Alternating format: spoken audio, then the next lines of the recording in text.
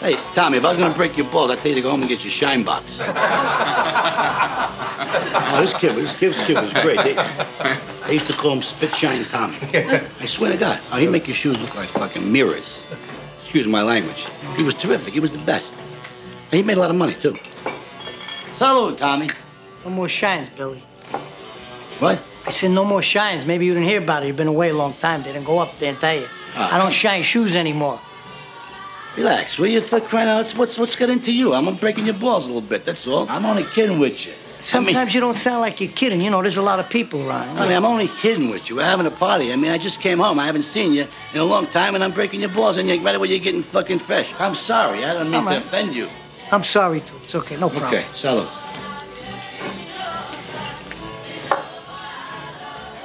Now go home and get your fucking shine box. Motherfucking you fucking piece of shit!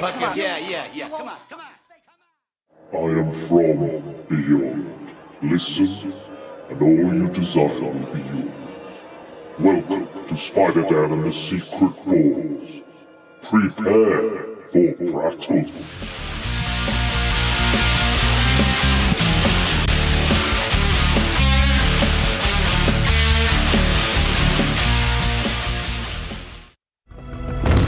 You're my mission.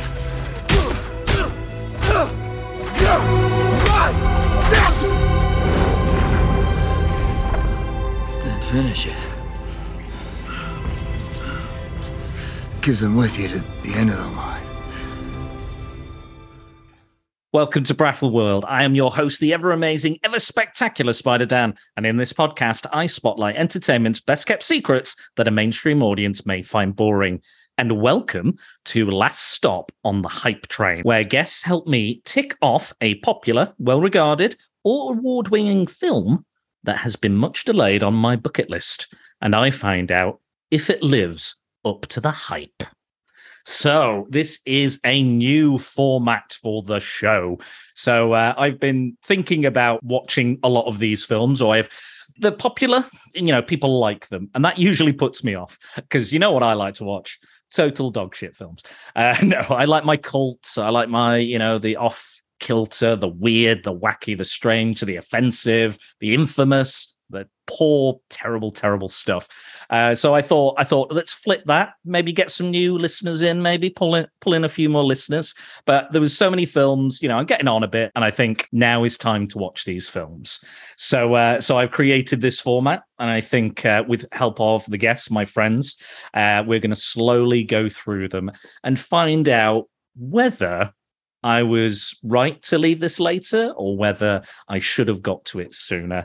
And who else could I start this new format with than the ball breaker? That is Angry Andy Reviews. You son of a bitch. You're breaking my balls. You're breaking my balls. You're breaking my balls. I'm going to paraphrase Tommy. You're late watching this. You'd be late for your own fucking funeral. Our mutual friend Nathan was. I kind of kept this a dirty little secret of mine because I felt like if I told him, he'd be like, "Right, we're gonna have to watch it now," and I'm like, "Do we have to?" I'm like, "It's like, do we really have to?"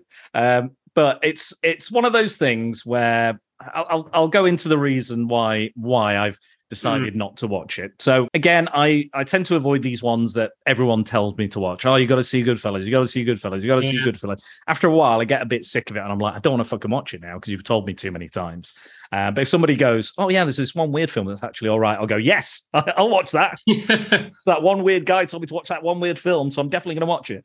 So you're not a man of critical reception, are you? No, I'm just edgy. That's what it is. I'm just an edge lord, and that's kind of part of it. Sometimes it's, again, if it gets a lot of acclaim. Sometimes if it's very long. Yeah. Sometimes I've started them, I've stopped them for whatever reason. I've not included ones where I've turned them off. I've just gone, this is shit, I'm turning it off. Like the assassination of Jesse James by the coward Robert Ford. I've turned that film off 3 times. Really? Wow. Well, I never started it, so there's one we could do.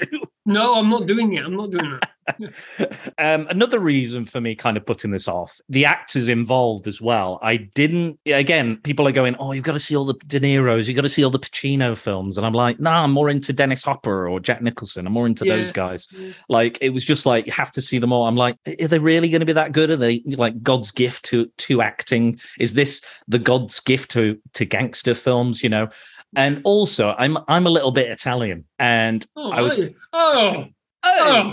in my blood. This marinara sauce. Oh, cappuccino, huh? A little part of me, you know, was worried that it might stereotype Italians and Italian Americans. And, really? You think it would be? I don't know. It's very low on the list of why I didn't watch. I will say that. Okay. Right. Because I'm not that Italian. So my grandmother is half Italian. My dad is a quarter. I guess that makes me what, an eighth, something like that. I don't know. I don't do math. Who fucking knows? Tell us in the comments how diluted my blood is. It's not a pure blood. You'll never be a pure blood, Frost. But yeah, so those are kind of the reasons I've left it. Again, you know, everyone tells you to do it. It's award-winning. It's well-regarded. It's well-reviewed. And that's kind of why I've put it off. But Andy, I want you to tell me why I was wrong to leave it so long, this film. Goodfellas. Martin Scorsese's Goodfellas. It's hard to say you're wrong, because I agree with your sort of reasonings, you know, and it's fair enough, because whenever people talk about the greatest films in the world, this film is up there, isn't it? It's always there within that top 10 list. Easy. It's always there. And there are some films in that top 10 list that people bandy around that I haven't seen, purely because of like, you have to watch it before you die, like Citizen Kane. I have never seen Citizen Kane. Don't want to. I don't like Orson Welles. So there you go. This film, I think this is the one example, I think, for me, of absolute art on screen. This film opened up. This is why I rate it so highly. It's why I love it so much. This film opened my eyes to cinema in terms of it being an art form. So when I was about 16, 17, I was in college in Germany, and I was doing a very, very small populated film studies class with about 7 other people. And our tutor in there was called Mr. Grant. And Mr. Grant, you're an absolute legend. Thank you very much for opening my eyes to critical sort of analysis. It's from him where I've got my sort of love of breaking down movies and talking about movies and, you know, really getting into the nitty gritty. Because there were so few of us in the class, we just got on with whatever work we needed to do to tick the boxes. And then we talked movies and watched movies all the time. And they were like 3.5-hour classes, and they were superb. But he put this film on, and I hadn't seen it. And beforehand, I wasn't really too sort of like aware of big movies like this. I'd seen The Godfather. Weirdly enough, I think I'd seen parts of Casino. But then viewing this just completely changed my outlook. I understood the appreciation for quality camera work and cinematography. I understood and appreciated the level of depth that actors can go to create like really nuanced scenes and yet be so explosive as well in such, you know, small amounts. And the music grabbed me. The violence obviously grabbed me. I'd seen much more violent films beforehand, but I'd never seen anything that was so brutal in terms of, you know, what it does to individuals and what it does to the story and how it changes the characters within the story. Yeah, it absolutely changed my outlook on movies completely. And from then, it became sort of like a bar, almost an unattainable bar. And I think that's one of the curses with this film. And I'm sure we'll talk a bit later on about like sort of negative impacts, I think. Scorsese, as much as I love The Departed, he's never been able to hit these heights again. And there are a lot of films out there, a lot of imitators that try to attain these levels, and they really shouldn't, because I think this is top tier filmmaking, top tier acting, top tier writing, top tier everything for me. Yeah, I will say on that list of films I haven't seen, Scorsese does come up a lot. I'm not sure why that is. I don't know if maybe it is, again, the Italian mobster thing. But yeah, like we were saying as well, like you were saying, people say it's the greatest film of all time. Again, this particular format, this particular podcast, is about the hype, and sometimes that's too much, and it can affect the film, and it can affect how you view a film from the outside, or anything. And I think sometimes when you're going in, like I've seen The Godfather. Yeah, there's pressure to enjoy it. I think that's the worry, isn't it? There's pressure to enjoy it, and I think I don't shy away from the fact that this is my most favorite film, even above Empire Strikes Back, and that was shock a few people. But this is my most favorite film. This is the number one film that I will never get tired of. Again, much like Empire Strikes Back, but I'm thinking in terms of just the sheer level of quality throughout. I think this film steals it for me as being the number one film that I have ever seen. I've got the right person for this one. Then I take it.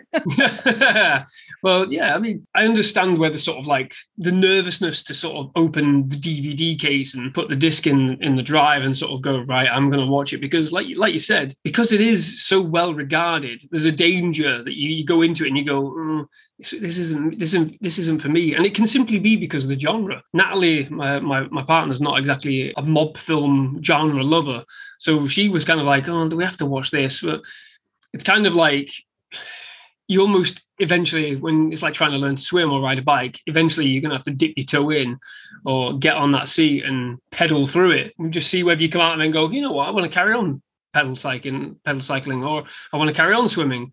I don't like swimming. So, if you don't like the film, then it's not a big one. I'm not sort of going to knock you for, but as long as you've tried it, that's the thing. It's avoiding that elitism, because I think, like you said, a lot of these top tier films, these top 100 films you must watch before you die, some of them are really difficult to sort of get through, and some of them I don't want to.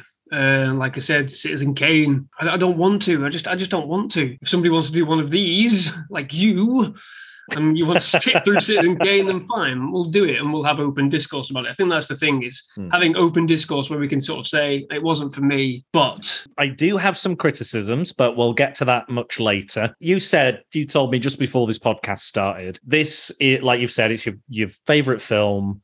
Like, what is it that Scorsese brings, that the cast, the crew bring to this film that makes it so unique? The writing or whatever it is. What's the je ne sais quoi? I think it's hard to sort of nail, because there are so many different elements. You've got everybody sort of giving their very best performances. When you look right the way through, you've got Joe Pesci, who is fucking hell. It's an incredible performance. It's absolutely incredible. And before watching this, when he first came on screen, I went, why is the guy from Home Alone in this? And then I was completely shocked that there was the same actor. And then obviously you got Robert De Niro, who his performance is quite sort of measured.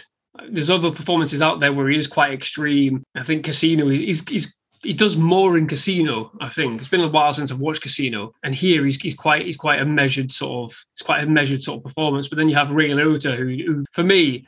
And it's a shame with Ray Liotta. I don't think he was ever able to sort of match the level of performance that he has in Goodfellas in anything else. So there's a bit of a curse there, if you want to sort of say like a negative there. I think the lightning, this film is a lightning, in a bottle film. And there are so many elements to it that could never be replicated by Scorsese himself. I mean, I enjoy Casino. It's not as good as Goodfellas.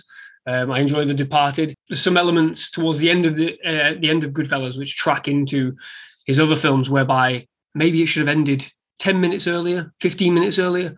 And because of the runaway success of Goodfellas, he never managed to acknowledge that maybe the film should have ended a little bit earlier than it did going forward, which is his curse. The Departed goes on a lot longer than it should, really, and even like Gangs of New York, just it goes on, and I love all of them, and that's just it. I love all of Scorsese's work, but there are clear flaws. Would you say it's a much of a muchness is his curse, that he's like, I've got all this and I need to fit it in and need to find a way? Is it pacing? Do you think it's a pacing thing, or? Yeah, well, I think it's because his films build up to a resounding crescendo, and that crescendo is so powerful, so strong, that in order the need to finish the story, which has to happen, ultimately just comes away a little bit, because you've already hit that massive high already. There's a few bits that follow on that you go, oh, should we not have just waited a little bit? before, going, this is the awesome bit. But I think it's to do with, because a lot of his films are based on true to life sort of instances. Obviously, Goodfellas is based on Henry Hill's memoir. So he's obviously tracking real life events. So you're obviously going to get something that is so ultraly shocking, and then it trails away into what happens with Henry Hill's life. But it doesn't. You do sort of have that sense of going, that's a bit depressing, isn't it?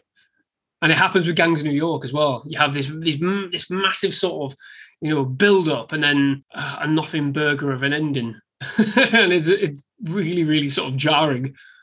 Is he a bit like Stephen King? You just can't nail the endings. Yeah, I'd say so. I mean, I really like the ending of Goodfellas because I don't think it drags on in terms of falling away, like I said, like a lot of his other films do later on. Because there is that natural sort of progression to it. You go into, post. We'll go with spoilers, obviously. Yeah, sure. Post. If you haven't seen Goodfellas by now, like me at 34 years of age, then it's your own problem. Sorry, guys. This is your 5-second warning, really. So post Tommy's death, which again is like I said this before, like this is a film of favorite moments, and Tommy's death, Tommy getting whacked is just, it's fucking spot on, shocking moment. But again, you have that fucking hell shock moment, and then we go into this sort of drugs story, which kind of is sort of a bit like okay, because nobody likes drugs. Nobody likes it. I mean, only the people taking them do. Yeah. Well, yeah. Very much, too much, if anything. Yeah, stop it, you fucking mouths. But yeah, you go into this drug story, and it kind of it's very much a slow thing because it's all about paranoia and who's watching me, who's doing that, wow, and it chugs on a little bit before you get you're going to fucking jail, rat all your friends, and then it ends. So it's only 10-15 minutes, I think, or 20 minutes at most. But yeah, it does sort of like go a bit of a flat ending. But I think it's purely because you see Ray Liotta's sort of character, devolve. Because at the start, he's an unsure kid who gets a job, and then he fucking rises to the top, and then you see this fucking clear sort of demise, and then the paranoia involved with everybody, Paulie, with Robert De Niro as well. I just think they probably could have done maybe a little bit more, possibly. I don't really know, but that's me sort of trying to find a criticism, I think. Well, I was going to say, I do have some. So much like our friend Jack, I am Jack's Musings of Back to the Filmography, Pop Gorilla. He's been on my show. He's been on everything. He is great. I'm going to steal a page out of his book, and I'm going to look at some. I've been looking at Letterboxd reviews, which I will get onto later. Letterboxd is a bizarre place. It's a weird sort of park, isn't it? It is, and riddled with weird sort of things. Not that Jack's weird. No. But it's a unique perspective in Letterboxd. You get a good range of people, I think, and a good range of reviews. You do. When I was looking elsewhere, and it was really hard to kind of collate them because I wanted the lowest. I wanted the people who didn't like it. So I've gone with those low reviews, those 1 star, half a star, 2.5 stars, 2 stars. It's like Letterboxd is like IMDb without the incels, isn't it? IMDb's become a very dangerous place these days, isn't it? So anyway. So the controversial topics. We are the common criticisms I found. Now these, again, there's a good range of people. There's some people that are taking the piss. There's some people that are genuinely criticizing the film. Some of the things that were said were Ray Liotta's laugh. Oh no, I fucking love that laugh. I like it. I'll be honest, I like it. I think it's unhinged, it's funny, it's weird, but some people found that annoying. Another criticism. I can see why, because it's loud. It's sharp, a bit shrill. The point is with the laugh, I think. Well, let's do it. The point with the laugh, when Tommy's doing that joke at the start of the film. Well, sort of when I say the start of the film, when we talk about, "I'm a fucking clown," or "I amuse you," the laugh, it's fake, isn't it? They're all laughing. They're all fake laughing because they know Tommy is a fucking maniac, which is why that fucking scene is so brilliant, because he overdoes it. he goes, you're funny, you're funny. Goes, what am I fucking funny? And immediately it's like, oh, fucking hell, we've pushed it too far. Everybody fucking shuts up. Everybody stops laughing. And then when he goes, I fucking had you. You see him? I thought he was going to shit, all this stuff. Then everybody starts laughing again with a fake laugh. And he goes, you're a funny guy, For me, that laugh in that scene is pure fake. It's a fake laugh. But then later on in the film, it's the same kind of sort of shrill, sort of I like what overbearing laugh, isn't it? I like what you're saying though, because he's become that. He's obviously in that kind of lifestyle. You're constantly on edge. Yeah, like you could be whacked any moment. You could, things can happen. So eventually, he's normalized that laugh. That's just his laugh now. Yeah, because he's spent so much time potentially with these two very dangerous people specifically that could kill him at any moment if he pisses them off even in the slightest way. Yeah, making a joke, boost their ego. Exactly. Make them know that you think it's funny or it's entertaining. Yeah, I was saying that with Mike on the Carnage podcast. That he was saying that with Shriek and Carnage himself. Like it's an ego boost, and that's what it is, I think. And because he's so, like you said, all I've ever. The opening is really good, really strong. That's how you open a film. Yeah, those opening 2.5 minutes fucking set the scene, set the tone, set the acting, set the fucking. The score of the film, the lighting, everything is in those opening 2.5 minutes. The violence, it's all there. I can't argue with that opening. Like that bit of, obviously, I always, as long as I remember, I always wanted to be a gangster. It's an iconic line. No, Tommy, no, he's still alive. The fucking prick, he's still alive. Go ahead. Yeah, fucking hell. Yeah, it's fantastic. I'm going to apologize, guys. I think I've got a bit of a cold because I've got a cough and my nose is running a bit. So if you hear that on the recording, fucking sniffling, snortling son of a bitch, Spider, that bandage on your foot is bigger than your fucking head. Go fuck yourself, Tommy. But yeah, I think the opening is very strong, and again, like you said, I think the soundtrack's amazing. I think the soundtrack is fucking. I've got the soundtrack. It's whenever I'm having a long drive, it'll be like Frank Sinatra, and then I'll stick a bit of Goodfellas on. It's such a good soundtrack. Yeah, and it goes from like bam bam, like banger to banger to banger to banger. Yeah, it's really really solid, and it obviously as time goes on, the music changes with the times as well, which I like. Yeah. Like Rolling Stones comes in, and and all that other stuff, and I really appreciated that and the way they kind of show the progression of time as well, which I thought was really good. And again, it's very slight, like the styles of hair change, the clothing. Yeah. But some of the stuff just stays the same. Like it changes, but it doesn't change altogether. It's still the same, but which different. Is poignant when you think about how it all becomes their downfall. Everything around them's changed, and yet they haven't. This is why it all just falls apart in the end. They make mistakes that they wouldn't have made in the past because they haven't adapted. Well, it's a little bit like Scarface, which I love. They're told what they shouldly be doing. They're told what the rules are, and they all fucking break them. Like Paulie says, don't do drugs. Sadly, at the time of recording, sadly, Paul Sorvino passed away yesterday. We'd like to dedicate this podcast to him. I probably should have mentioned that at the start, but he's an incredible actor. I love him in The Rocketeer, The Stuff. Yeah. He's in Nixon, a few other things like The Cooler, and he's in a ton of stuff. But those are the ones you've probably seen him in, and including this. And he was great. And again, it's the zeitgeist curse, as I want to call it, because every time I say I'm doing a podcast, somebody either dies, something either very negative happens, or something very positive happens, and there's no middle ground. So this is a really sad thing to have. And Fred Ward passed away before the Cast a Deadly Spell podcast. So it's really shit. And we've lost. Was it Ray Liotta this year as well? Yeah, we lost Ray Liotta. We lost. We've lost quite a few. As awful as it is. So many guys. Yeah. And then, in the last few years, I think there's been a few more, like was it Frank Vincent? Billy Batts? Yeah, Billy Batts passed away in 2017. A lot of the smaller parts, smaller characters, they've passed away as well. You know, the ones that you see pop up. The guy from Goodfellas, bloody Sopranos. What was his name? Tony Sirico. Yeah, he played minor Tony Stacks in this. You see him get out of the car and whatever. Yeah, he's got the greased hair at the start, hasn't he? Yeah. He has a little bit of a fight. Well, it's like a little bit when young Henry's looking out of the window and he sees him, he's just there. Yeah, and then Maury as well. You know, Maury's wigs. Fucking hell, Maury's wigs is hilarious. Oh God, I love that. Well, I don't know why, but I loved Maury. I loved his character. It's like we need an annoying prick. We need absolutely someone who.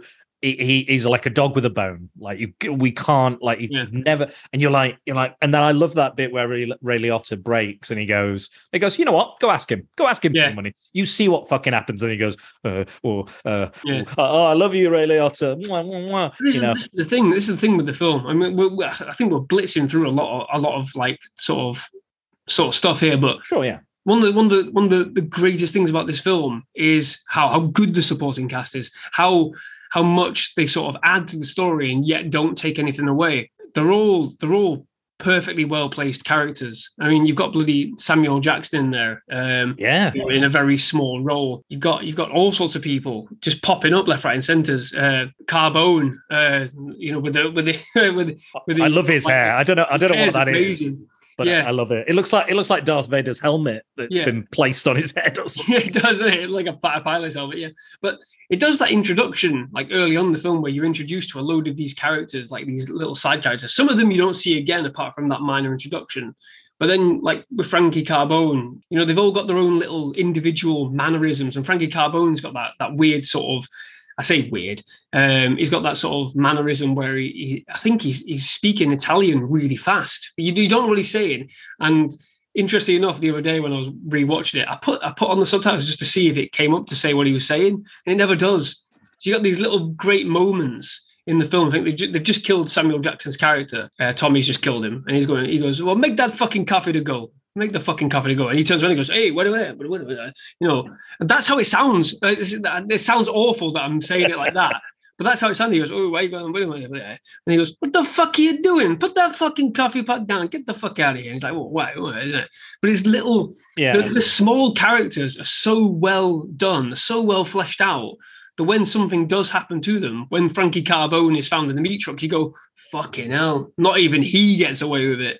Not even he comes out of this fucking okay. And that's the great thing. Like, there are so many interesting characters that just pop up and disappear. Like, I'm going to go get the papers. It just gives you flavor. The flavor's just there of what this world is, where these people live, how they go about their lives, and how dangerous it is. Because like I said, some characters disappear and then you hear about them later on. He got fucking whacked, or he's been in jail for 25 years. I don't want to end up like him when Paul Sorvino is telling Ray Liotta, I ain't going to fucking jail. Stay away from fucking drugs. I ain't going to jail. I'm not being like that guy. I'm not being in there for 25 years.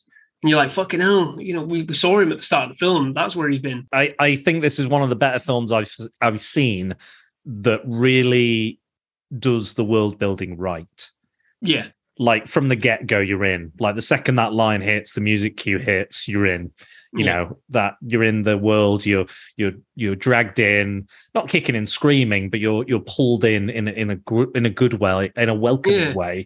But then also it's like, look at this and look at that and look at all these horrible things. Yeah. But it's much like in the characters in the film, you're kind of seduced by the world. You're seduced by the mafia itself, like Bracco and like Liotta. Yeah. Their monologue is saying that, it didn't bother me, or it was exciting, it turned me on, I want all this stuff. I got all this stuff. I could get bread without queuing, all this other stuff, all these little things that kind of like, oh yeah, actually that might be quite tempting, or that might be quite a good thing to have, or maybe I should join the mob.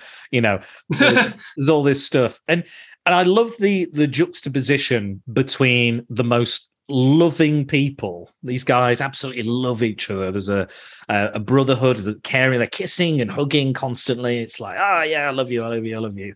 But then the sharp juxtaposition to the extreme intense fucking violence and dark matter in this stuff. Like, one of my favorite scenes in the whole film is with Scorsese's mum at the dinner table. Yeah, fucking superb scene. excellent scene. The fact that they're just acting like normal guys, having dinner with a mum, talking, joking, laughing. I get a girl every night, man. There's so much chemistry with everybody. I think Scorsese's mum is a very credible actor. I think she was great. Yeah. I think she was fantastic. Yeah, I don't want to sort of. I'm pretty sure, but I'm like 90% sure that scene, the majority of that scene, was sort of fully improvised as well. They just went for it. But with that in mind, it's even better. If that was truly the case, it's even better because the fucking it's totally natural, which is terrifying at the same time. Like, it's absolutely terrifying. But that scene's brilliant. I fucking love it because they're just having pasta all the while. They're like, oh, we're gonna take this knife, Mark, because the deer's what's it fucking called? The paw, the hoof. Yeah, the hoof. Yeah, it's got caught in the grill and we gotta fucking get it out. And fucking meanwhile, Billy Batts is in the boot trying to fucking get out. It's fucking great. And I love that shot where it transitions. They're all laughing. They're like, because again, like you start kind of liking them again. You're like, they're all right. They're not that bad. But it's like having a dickhead friend, like yourself. Hey, you son of a bitch! You're breaking your balls. I'm breaking your balls, motherfucker. So it's like you're like they're not great around certain people or around in certain areas, but then you get them on your own, you're like, you know what, they're not that bad, they're fine. I'm only kidding, Andy. I'm talking about like real dickhead friends. I've had proper dickhead friends like they sure just be like, before we move on, like again, one of my favorite moments in this film, which I've had many jokes with, is when she gets that painting out and it's got the two dogs on it, and the guys there, whoever's in charge of the boat thing on this painting, hey, look at this painting. This is a nice painting. One dog's going one way, one dog's going the other way, and this guy's like, what do you want from me? I fucking love it. I love it. Obviously, I don't know why. I absolutely love it. And then they go, hey, doesn't he look like somebody we know? Oh, fucking hell, fucking... Without the beard, yeah, and they're laughing about it, and Henry's being shy, Henry Hill's being shy and stuff. I thought I just, out of all the scenes, because again, unfortunately, because I've left this so late, I have seen a lot of these scenes, a lot of the most famous, why am I? Or they've been parodied in Simpsons or whatever the fuck, and that's kind of that's my own fault, and I accepted that. I was like, okay, this is the scene everyone talks about, or this is the scene that this happened. So I knew about the shoe shine, I knew about the am I funny, I knew about the because I had seen this again. Some of these I've seen in bits and bats, if you will, and just kind of sort of piece them together, or I'm like, I've seen the end, but not really the start, not all the way through. So I'm allowing that within this format, but it's one of I can't even remember what I was talking about now. Totally. The painting. One dog's going one way, one dog's going the other way. Yeah, this guy's like, what do you want from me? And because I hadn't seen that scene, that's why I enjoyed it so much, because it was totally fresh to me, totally new. Yeah, the Am I Funny scene's great. Yeah, the shoe shine scene is fantastic. Yeah. But I hadn't seen this scene, and just the way that they go into that raucous, evil laughter, and they're like, and the mum's laughing as well. She's like, I don't know what I'm laughing at. Everyone's having a good time. We're all laughing, and then they're like, and then it's just you see the trunk moving and stuff. They're just that like, oh, remember this? It's a bit like Blue Velvet. It's like, remember this seedy world, by the way. Yeah. Remember this really horrible world away from everything. You've got this nice little, what does Blade say? This candy coated topping of a world. Yeah. And then you get into the real like shitstorm of it. Yeah. But yeah, I thought especially that scene was just a standout for me, really. Just all of it. Like you said, if it's improvised, I know I was looking up some of the stuff. I've not gone into too much trivia, but you can look it up yourself. Most people probably know it. I'm not going to bother doing that. But yeah, it was like, I think De Niro contacted somebody who knew Conway and said, how would he pour ketchup? Like, he got that far into character. Like, I'm not a fan of method acting, but as long as you're not an absolute dickhead with it, like some people we know, and a lot of actors have come out recently saying, it's really arrogant and stupid. It has to service the film properly. Yeah. If it becomes greater than the sum of the film, then what's the fucking point? Exactly. And I think you also have to know what you're in. Yeah, exactly. Know what you're in. Yeah, know what your audience is as well. Absolutely. If you're going for an Oscar, if you think it's going to be a award-winning film, then fair play. You know, if you're getting paid enough and people don't have to be around you all the time, you can do all that shit, then fine. But if I turned up on stage, you know, if I turned up to Westernize being a racist cowboy, which was the play you came to see me in, I'd be murdered. I'd be bloody murdered for the kind of things I would have to say. Be dragged outside. Exactly, and fair play, because I would, you know, as somebody myself, I'm like, yeah, racism is very bad. So if I went around saying racial slurs, I deserve to get beaten up. But yeah, like that's my opinion. But yes, I'm going to go back to some of the more common criticisms, see what you have to say about that. Yes. So we talked about pacing, we talked about Liotta's laugh. People just found Joe Pesci annoying in general as well. Really? Yeah. I don't agree with that.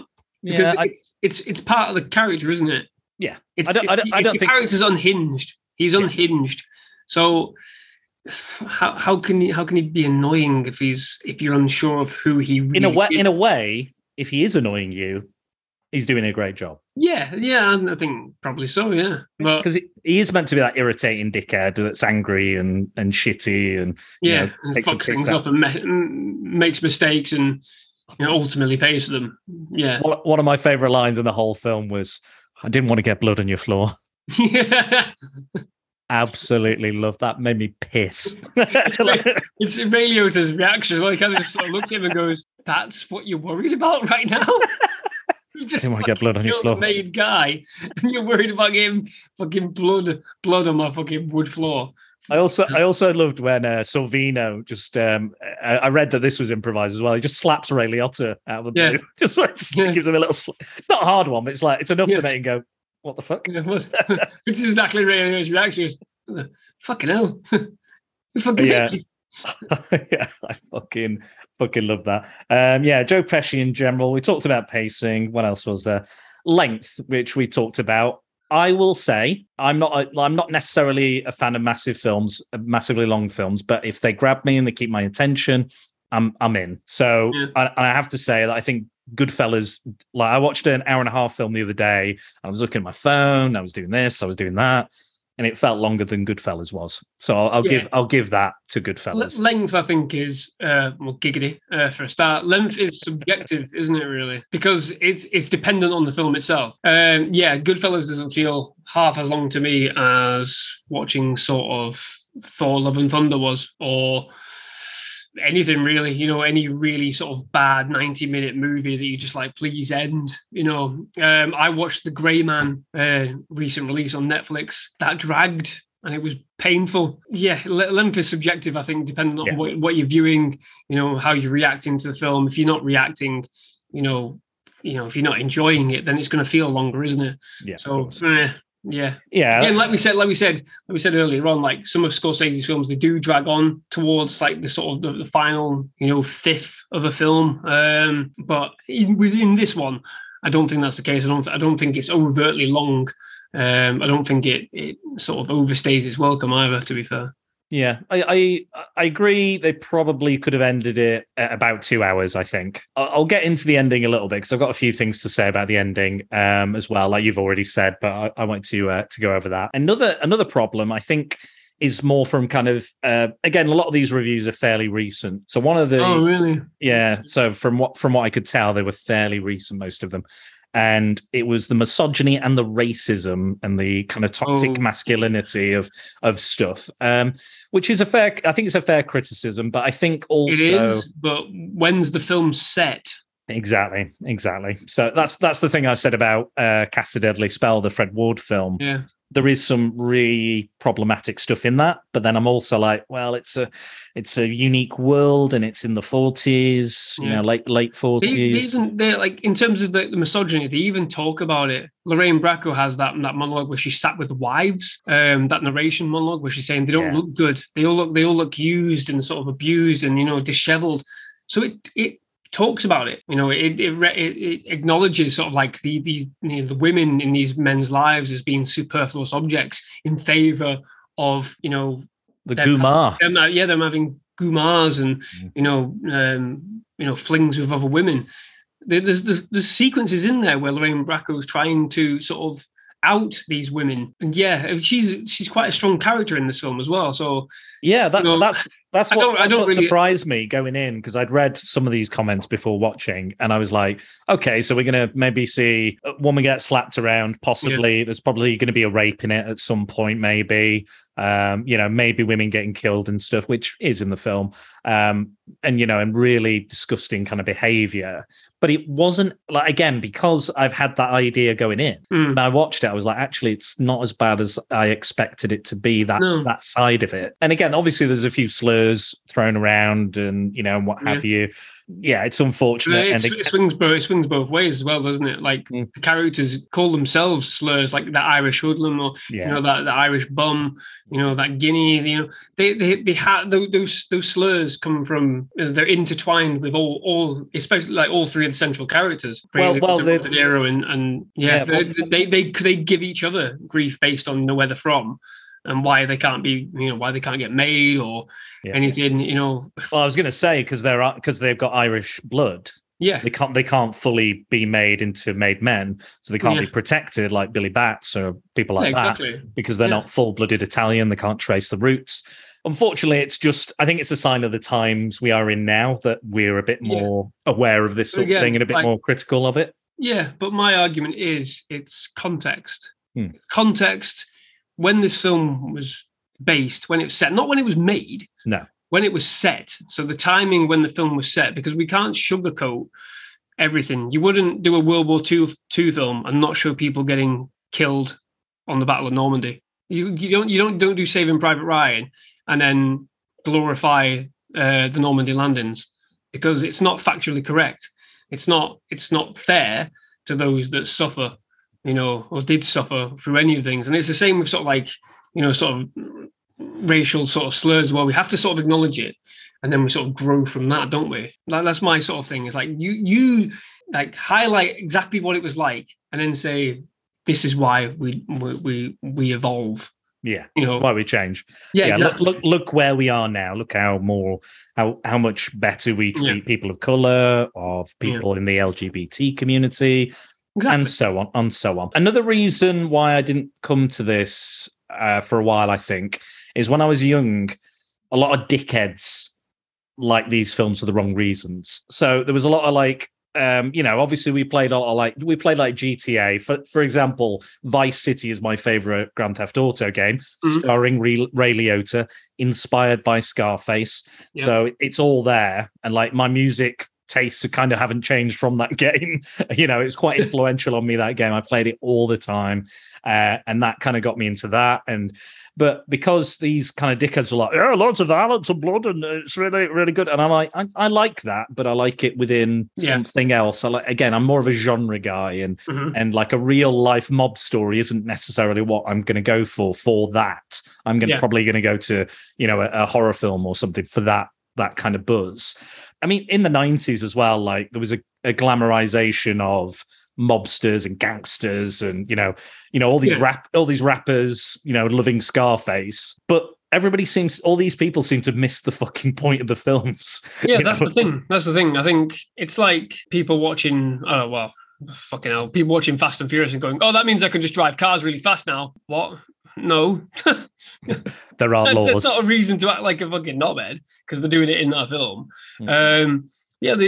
That's just it. A lot of these people that jump on something, they sort of either missed the point entirely, like you said, or they just got screw looses anyway to begin with. So whatever.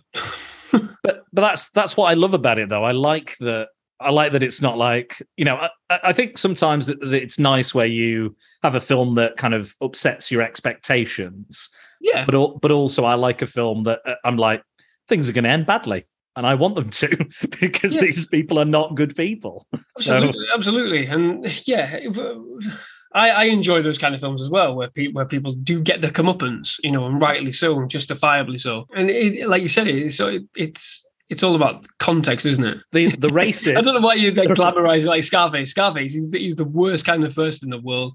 Like, I don't understand why you want to be that person. They did. What, you want to get killed by 100 armed guys? All right then. Go for it. Go for it. Yeah, that's right. You want a wife with a polluted womb? Go for it. You know? Yeah. Fucking hell. But yeah, like it happened. I remember buying the Scarface DVD and all the features that were on it. One of the features were just loads of rappers talking about how much they loved Scarface, thought it was really good, inspired a lot of songs, and they're like, yeah. And I'm like, are you missing the irony? Are you all of you missing the irony? Yeah. I like Scarface. I appreciate Scarface. I like the story. I think there's good acting in it. I think it's fun. I think it's great 80s excess.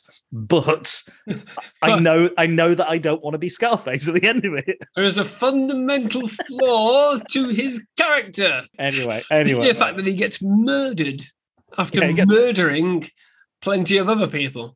But they're going, yeah, what a way to go, though. What a way to go. Brilliant. Well, yeah, fine. Sure, okay. He had a tiger, though. He had a tiger. I want a tiger. Yeah, all right. He was going to do jail time. He had a death squad after him. I want all those things.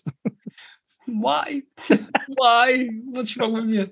He got shot. Yeah, I know. I want that. I want all of that. Yeah. So here's one of my criticisms with the film. Here's one of mine. There's not. I'll be honest. There is not many, but I'm gonna say this. Interesting. As much as I like the world building, and as much as I like the narration, I think the first 40 minutes to an hour is a little too reliant on that voice, that narration. I feel like there's. Because we get to the kind of middle section of the film and it almost disappears a little bit, the voiceover. Yeah. There's little dribs and drabs of it. It's not consistent, is my thing. And then it comes back full-fledged at the end to end the story. And obviously it's based on a book and it's told by the guy who did it. But I think there might have been a better way of, again, showing and not telling. Again, I don't necessarily hate it. I just thought. And then it changed, and then the narrator changed to Lorraine Bracco's character, and I was a bit like, "What the fuck? Where am I going now? What's happening?" And I was like, "Who's the perspective? What are we talking about?" But again, I just felt like maybe have it for a little bit, then a scene. Have it for a little bit, then a scene. Like if you look at the Batman, that was a fairly consistent narration throughout. There wasn't like a long chunks of it without narration. But with this, it was like this is my life, gangsters, this, all these guys doing these things. He did that and he did that. This was his name and that was this name. And there's a lot of kind of, it's a lot of exposition for, I know you're not a fan of exposition when it's dumped on you. It's done in an entertaining way. Don't get me wrong. I think Ray Liotta's voiceover work is fucking some of the best voiceover work I've ever heard. Yeah. But there was a lot of it.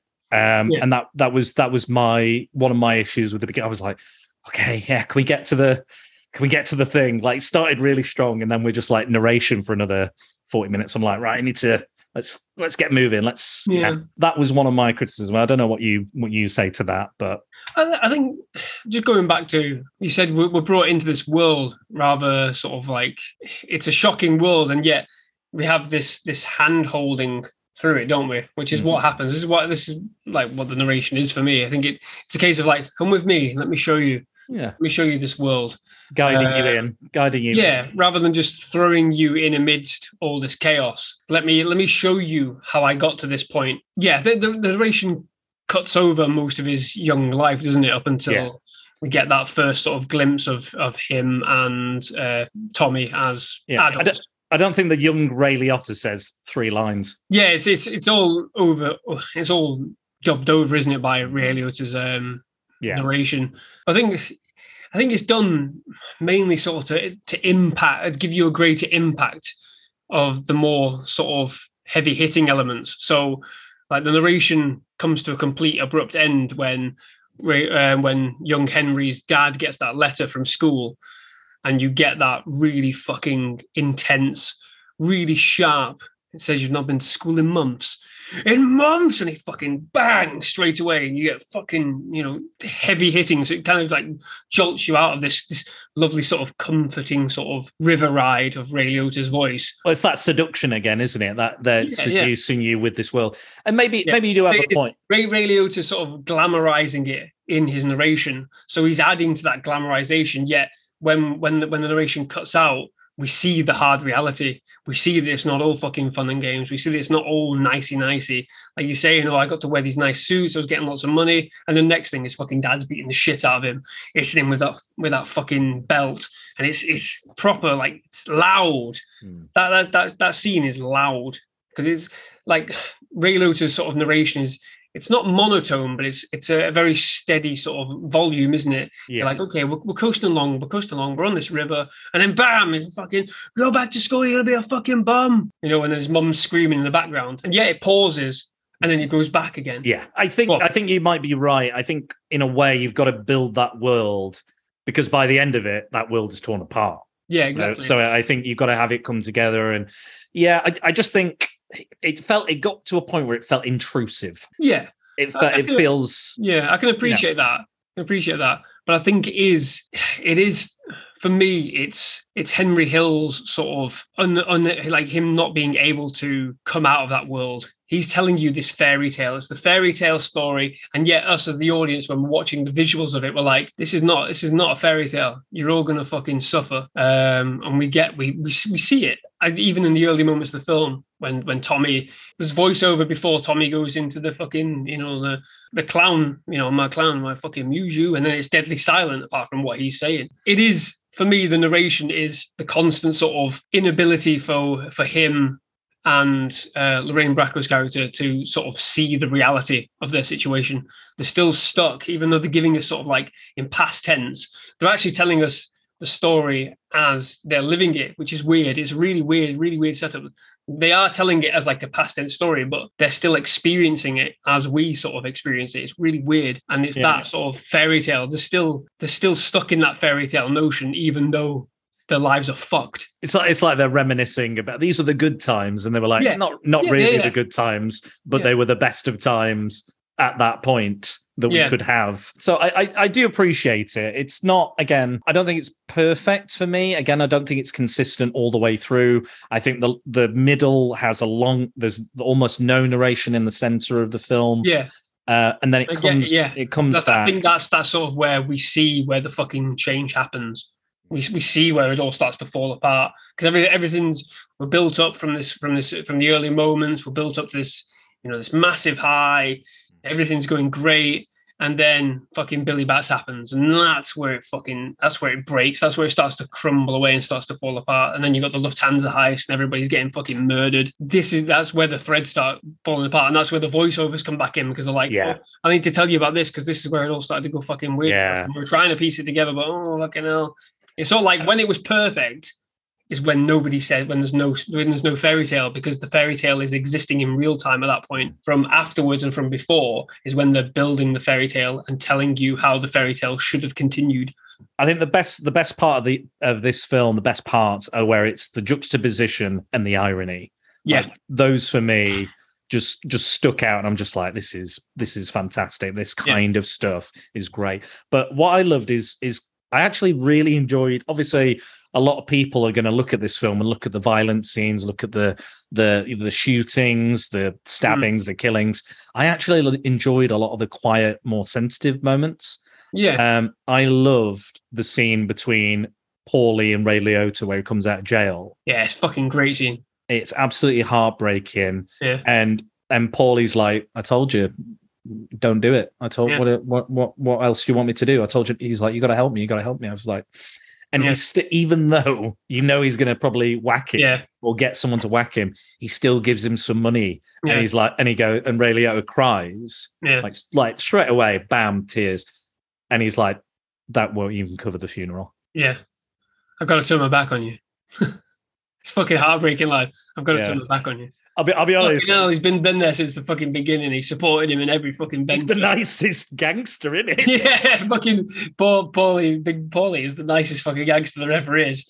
Oh, fucking hell. But that's why it makes like the ending so impactful, because you're like, fucking hell, Henry Hill's fucking betrayed fucking Paulie. He's fucking the nicest gangster. He's probably very, very merciless. Well, like you said at the start, he never moves quick, so he doesn't have to move quick for anybody. But you can believe it. You can believe the power in the presence, even up until that moment. But you see, like, even in that moment when he's giving him that money, Paulie's fucking broken himself. Yeah, he doesn't trust anyone anymore. Yeah. And I also really loved where Tommy announces he's going to get made, and everybody's so fucking happy for him. Yeah. De Niro, it's the most kind of like movement and action you get out of De Niro when he's not killing anybody. Yeah. And he's so happy, he's so pleased. He's like, yeah, we're practically made as well. This is a big thing for us. You know, these us guys, us good fellas we've done it. We've got there. And then when they find out, when he gets on the phone and he finds out that Tommy's dead, and he just fucking breaks down. And again, it's that acting, like that's, you know, like when acting, when you're trying to act drunk, yeah, and you don't actually act drunk, you act like you're sober while being drunk. Yeah. That's how you act drunk. You're like, I'm fine, I'm all right, no, I'm good, you know, that sort of thing. And he's doing that, but he's like, you know, he's not just crying, he's trying not to cry. That's how it's coming across. And I just thought it was great. And it really, and Ray Liotta comes out and he's just fucking in bits as well, but he just doesn't know how to react. He's just like, and this guy is like stone. De Niro's character's like stone all the way through, like granite. Yeah. And this one fucking moment. That phone conversation is fucking genius as well. It's like, so what happened? Well, we ran into a bit of a problem, and there's nothing we could do. Like, it's just that straight away. Yeah. No explanation needed. Like, obviously we see what happens in Tommy, but for De Niro's character, he knows the lingo, he knows the language, he knows straight away. He knows what's being said without it being said. He's gone, and there's nothing we could do. And they know why as well. It's like, fucking hell, shit. It was just awful. I also really quite like the scene where Lorraine Bracco's character, or Mrs. Hill, whatever you want to call her, she goes to not Tommy. God, what's his name? The Irishman. What's his name? Conway. De Niro's character. Jimmy. That one. Jimmy Conway. That's it. Jimmy Conway. Fucking hell. To be fair, there's a lot of fucking Italian names in this. There's a lot of characters. There's a lot of Paulies. Ponies. A lot of pizza. A lot of Peters. Peter Jr. Paulie Jr. Mary. What do you fucking want from me? What do you fucking Mary? But that scene where he's like, "Oh yeah, some dresses down there. Just go pick them up." Yeah, and just the fucking razor tension. You can feel it, can't you? You can just fucking feel it, and you're not even sure. You're left in that sort of ambiguous thing because there's people in there clearly moving some stuff around, and it's almost too open. Like, is he really going to get a whacked in there on the street? Is he that desperate? And you go, well, hang on a fucking minute. He is that desperate. Holy shit. But then at the same time, you're still like, oh, fuck. Oh, why would he do it? I don't know. He's been killing people left, right, and centre after the Lufthansa job. Yeah. I love as well, what I really loved as well, is that there's a big deal about the Lufthansa heist and all this sort of stuff and all this. And obviously, like, I always think, like, everything's a heist movie. But literally, it's the most fucking boring heist ever. Yeah. It's like some guy gives them a key and they go in and they take all the money. Yeah. Like, that's what's great about it, because it's like, it's in those days it was simple. Doing that was simple. Like when they steal that guy's truck, like he parks up and goes into the diner, and then he comes back out and goes back in and goes, two guys just stole my truck. You know, it's just simple. They just go in and go, ta-ra. But he's in on it, that guy, isn't he? Yeah, exactly. But that's how simple it was. There's no such thing as a heist movie sort of scenario kind of thing, is it? Because it's literally, security didn't exist in the same vein it does now. So they could just walk in and go, here's the fucking key. An inside man just with one measly ass fucking key. That's what's brilliant. I absolutely love that, because I was like, oh, they're talking this up. It'll be really intricate. They'll be like bloody. Yeah, and we don't see fucking anything of it. it's like you see less of it than you see of Reservoir Dogs. I think of that bloody heist, and that again, I love that you don't see the heist in that. That's what's the most interesting part of it. That you don't see the aftermath, don't we? Yeah, you see the aftermath. Yeah. Everyone's describing it and stuff, and I just thought that was a nice little bait and switch there. I really enjoyed. But yeah, and the only thing we really hear about sort of like what happens is when Ray Liotta's in the shower. When that guy on the radio is describing it, that's the most you hear about the job itself. Like some people saying it's 4 million, 5 million, 7 million. And he's like, fuck fucking hell. I also love that he wasn't in on it. Like, he wasn't there. I thought that was so... He just was one of the planners, and then... And he was just like, did it. It was like, oh my God, it happened. We did it. It's just like, it's like an afterthought for him. It's like, I planned it. Yeah, it's whatever. I'm just going to go over just quickly a few more of the criticisms I found online as well. I'll blitz through them and I'll just see what you have to say about all of those. Letting the actors improvise too much. No. Repetitive dialogue. What? It's like breaking my balls, I think is the main thing they took away from. But I think that's just part. I think that's, well, I mean, just part of the culture of the characters. I also think our tutor Amy Rome used to say repetition is like the key to understanding, or whatever she used to say about it. She was like, you know, it solidifies the idea, I think she used to say, or something. So she always said was repetition is always good. You know, less lines to remember that way as well. I don't think there's anything too overly repetitive, is there? Apart from breaking my balls. Oh, you doing? I'm breaking your balls. I think it's just the phrase and the culture and the language and the you know. I think that I watched a film called Strange Brew, which has these two like comedic Canadians in, and they're like, "Hey, you know," they say "a" at the end of everything because it's like a stereo. They're playing up to the stereotype, like you were saying with Carbone. He's playing up to the stereotype that people, you know, he's making fun of the stereotype that people think he is as an Italian man. Yeah. You know, he's playing on that, making a joke of it, you know, and I think that's exactly kind of what they're doing it in there. So yeah, I don't agree with all these criticisms, I'll be honest. But I've just picked them out because of all of them. Unlikable characters. Well, don't worry about it. Christ, if you don't have unlikable characters in the film, you just be watching fucking Teletubbies all the fucking time. Jesus Christ. You're not meant to really relate to them that well, and most of them end up dead or in jail. If you are relating to them in any way, fucking hell, you need to get your head examined. You're not supposed to really like villains, to be fair, are you? No. Like, you're supposed to be able to sort of see their perspective, but it doesn't necessarily mean you like them. Like, you can see Thanos' perspective, but you don't like him. No. Like, you know, like you like Iron Man. Yeah, right. I don't know. I think the end of the day, they don't go on. Nobody lives happily ever after, do they? No, exactly. They like we said earlier on, they all get their comeuppance. They're all punished for their unlikable deeds in the film. Okay. The last one I'll go into because it's kind of a criticism I share. Poorly structured. Yeah. Oh, fucking! I thought you meant poorly, as in poorly.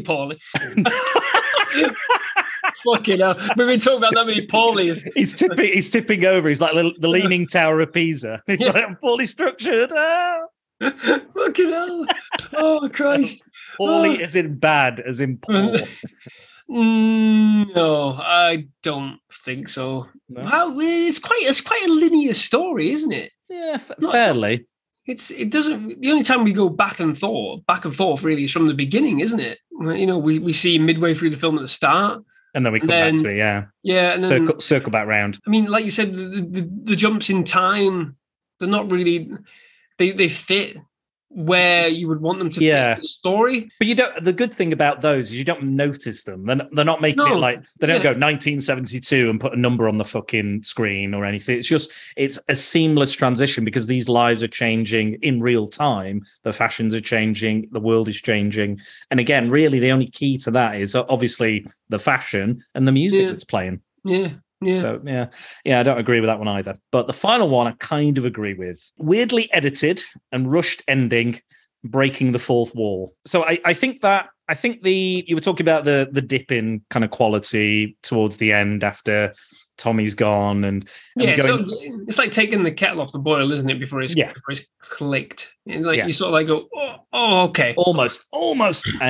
And I do think that really bad day he has, Henry Hill, you know, he's getting coked up, he's going everywhere, he's got all these jobs to do, he's stressing out, he's freaking out, he's getting annoyed, he's getting paranoid that the coppers are chasing him. He's like, got to go to my woman, got to do this, got to hide the guns, got to sell these silencers and all this sort of stuff.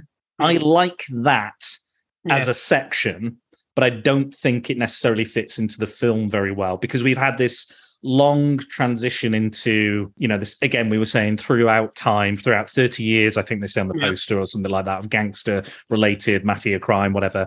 And then we get a day depicted very, very quick, very bitty, very stressful, very frenetic, very rushed. Yeah.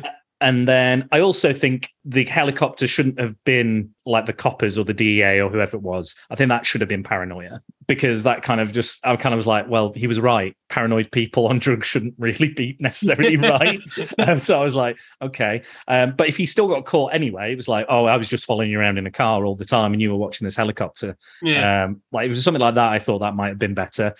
And then we get into the court case. He's giving himself up. He's giving everybody up. He's breaking his word. You know, he's told told not to ever rat on your friends, and he's told to never keep your mouth shut, basically. Which I quite like that line, because it's basically just the same thing twice. It's like, never rat on your friends, but keep your mouth, and also keep your mouth shut. But I quite enjoy that it's just repetitive. But we get to the court scene, and again we've had this narration all the way through. This, well, like I've said, it's here and there, but it's a narrative device we were aware of. You know, he's used it from the beginning, and we've heard his voice. But then during the court case, he just kind of walks out, looks at the camera, and goes, "And it's all over." Yeah. And it kind of threw me for a loop. I went, "What the fuck?" I was like, "What are we trying to say here? What are we trying to say with this moment?" And then not only that, we get him. He stops, he breaks the fourth wall, and then it goes like instantly. So we're not even going to follow through on that idea. And then we go to his, he's living in that shitty house. He's somewhere cold, which he didn't ask for. And he's like, fuck it, I'm a fucking bum now. I'm a fucking bum. Yeah. You know, if there was a shot that was transitioning from the courtroom, he's walking through, he's still talking, into where he's going to live, and he gets changed into a dressing gown or something. I thought that might have been a nicer transition or something. Yeah. But then, even weirder, we all of a sudden, right at the end, get a shot of Joe Pesci, as we've not seen him in the film, dressed to the nines like a gangster with a pork pie hat on, and he's shooting towards the camera, and then it just ends. It goes back to Ray Liotta, he smiles, and it ends. And I was like, really? This is how you go out after all this? Like, it was just so disconcerting from everything we've had up until that point. And I was just like, it feels like you just shit the bed on the ending. I don't know what you feel about it, but that's kind of how I felt. I think on the whole, I really like the film. I really like it. I think it is very, very good. It's a 4-star film. I don't think it's a perfect film, but I think I can see why people like it. I think if I'd seen it as young as you had, it would have been a huge influence on me, like it's clearly been on you. Yeah. But I think because I'm here, because I've have these opinions and stuff, and times have changed and things have moved on. But I think if I'd seen that when I saw it, then I think I would have shared your opinion that it's just brilliant, which it is. I do agree. I don't think it's the best movie I've ever seen, but I didn't think that about The Godfather when I finally saw that either. But I think it is really solid, great performances, great soundtracks, some great filming techniques, great dialogue, memorable lines, like you said, just favorite scene after favorite scene. Yeah. Not even talked about Billy Batts, really. That's the best scene, isn't it? It's the pinnacle. Yeah. It's the pinnacle. I'll just say about the ending. I don't get the ending. I don't understand those final 3 shots. I think I could try and sort of figure out it's the end of the narration. So he's confronting the audience and saying, "I took you on this journey. Here I am when the fairy tale ends." And it wasn't a fairy tale. Here I am in court. I've been talking to you as though I've been taking you on this merry journey, and now it's all over. Like he says, it's all over. It's all come apart. It's all fallen to pieces. But but then we go back to the narration straight away. It's weird, isn't it? So it is a bit of a weird sort of ending. Like the Tommy shooting the gun. I think I don't really know what that's supposed to signify. Is that supposed to signify Tommy was the last vestige of what it was to be in this world when he goes? There was nothing else.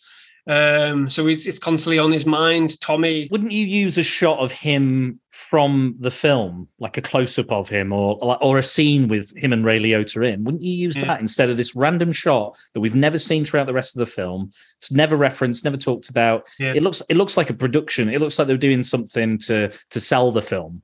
It looks like one of those, like it's like a production thing, and it's just really fucking, I was like, it's a jarring shot. I'll give it you is that. like the It is whole jarring because you're like, that whole section, like you said, if he just went, if it was like Bronson, you know, like Tom Hardy's Bronson, because he's constantly breaking the fourth wall in that, and he's performing and he's doing this weird shit, and again, that's all the way through, that's steady all the way through up until like if it was like that and he broke the fourth wall and it's like it's all like a stage or something, I don't know, whatever the fuck, and he walks out and he's like, yeah, this is my life, this is it, and now and then maybe he walks into some fucking steel bars and he's in prison or wherever or he walks up to the window where he lives and and there's bars on him or something, I don't fucking know, whatever.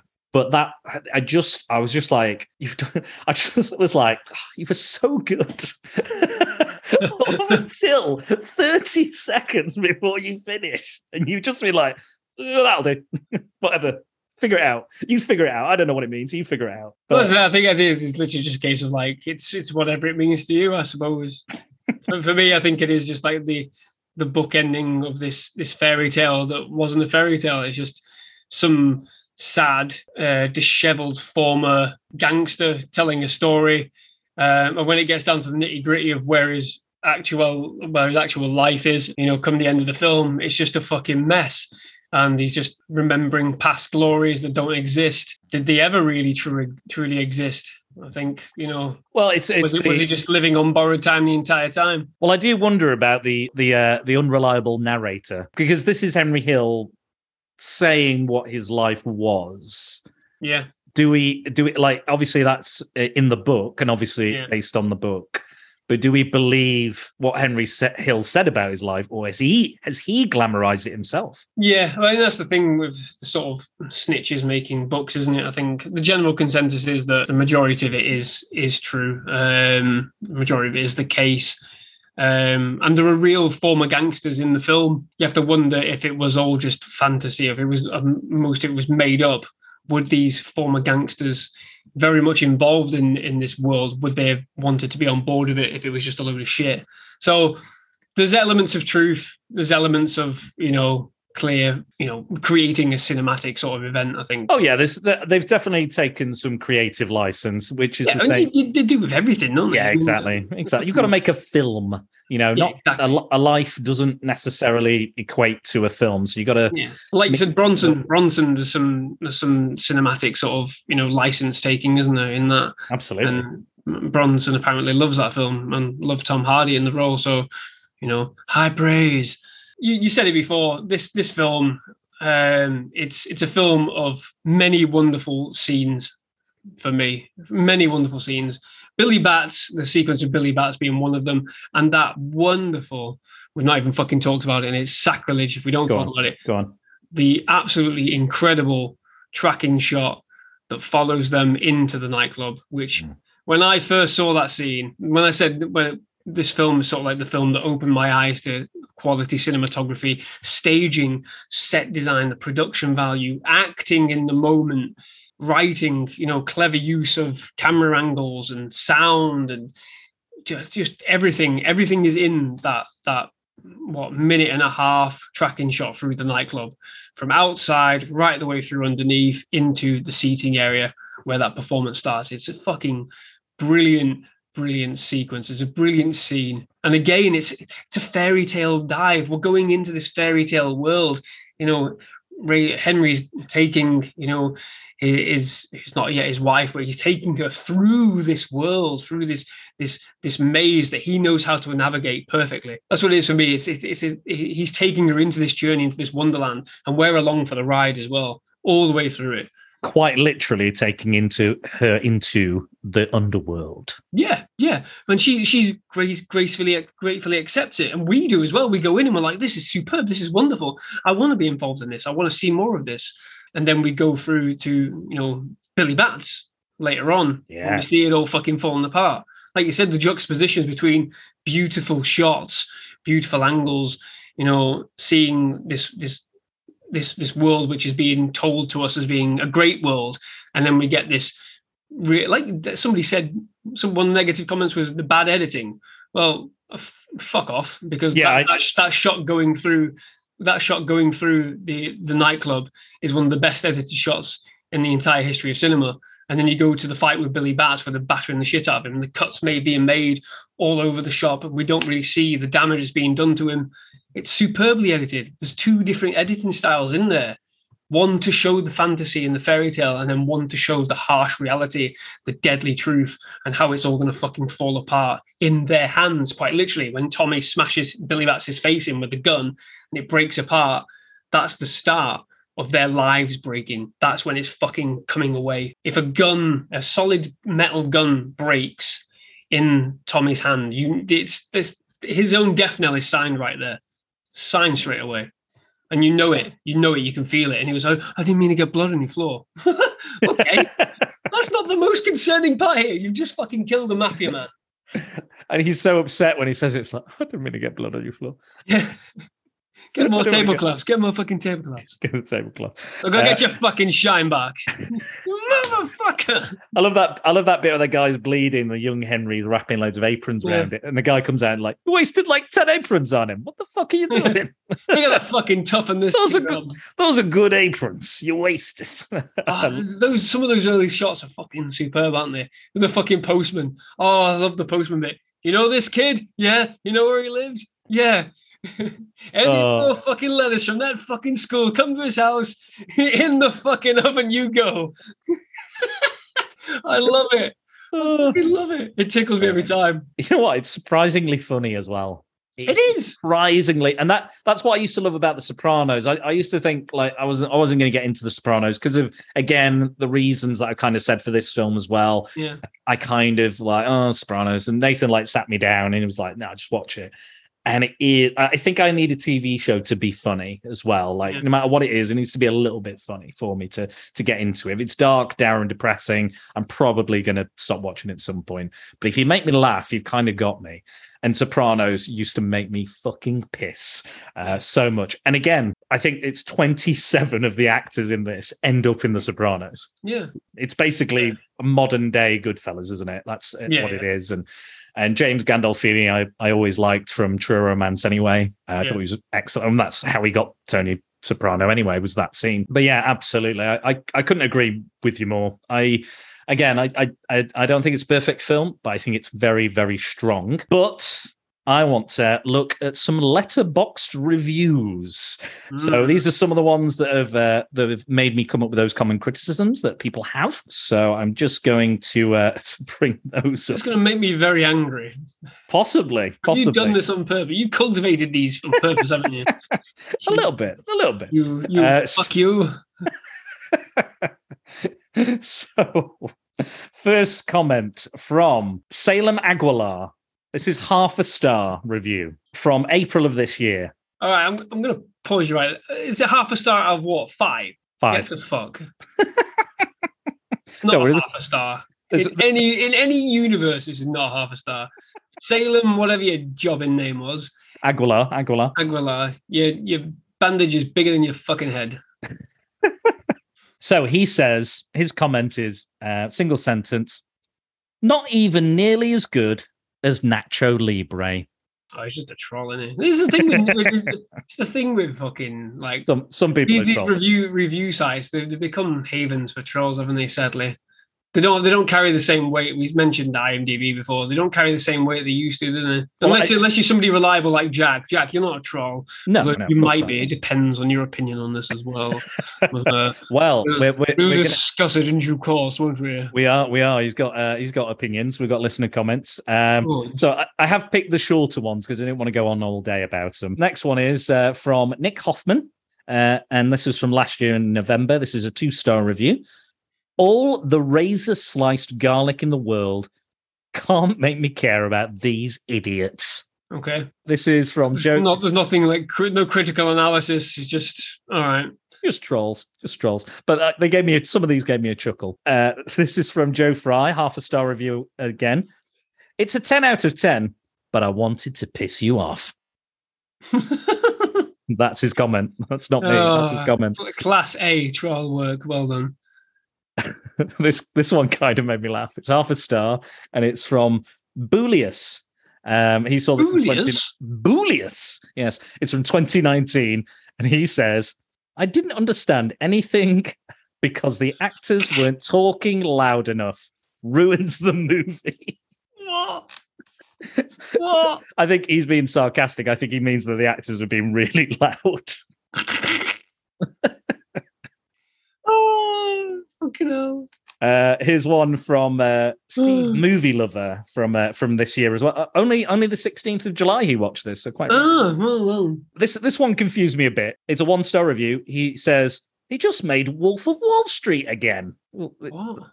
So didn't he make Goodfellas again with Wolf of Wall Street? Is that what you mean? Oh, see, this is fucking. It's like, look at when the fucking film's been made. Fucking hell, man. Fucking Jesus Christ. The next one is from Grimasso 01. And again, this is from July of this year. Joe Pesci gave me herpes. I have no comment. Dan, I was considering Letterboxd at some point. I don't want to do this anymore. You don't want to do it because you've read these reviews of Goodfellas. There's some longer ones. Do you want some more like critical analysis? How long are they?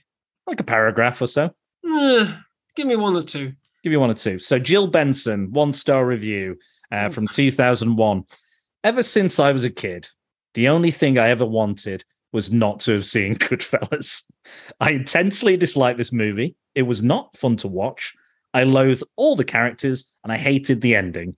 I hate that it was based on a true story and I hate that it was ever made. Okay. Fair enough. Here we go. Matt Mamba, 24.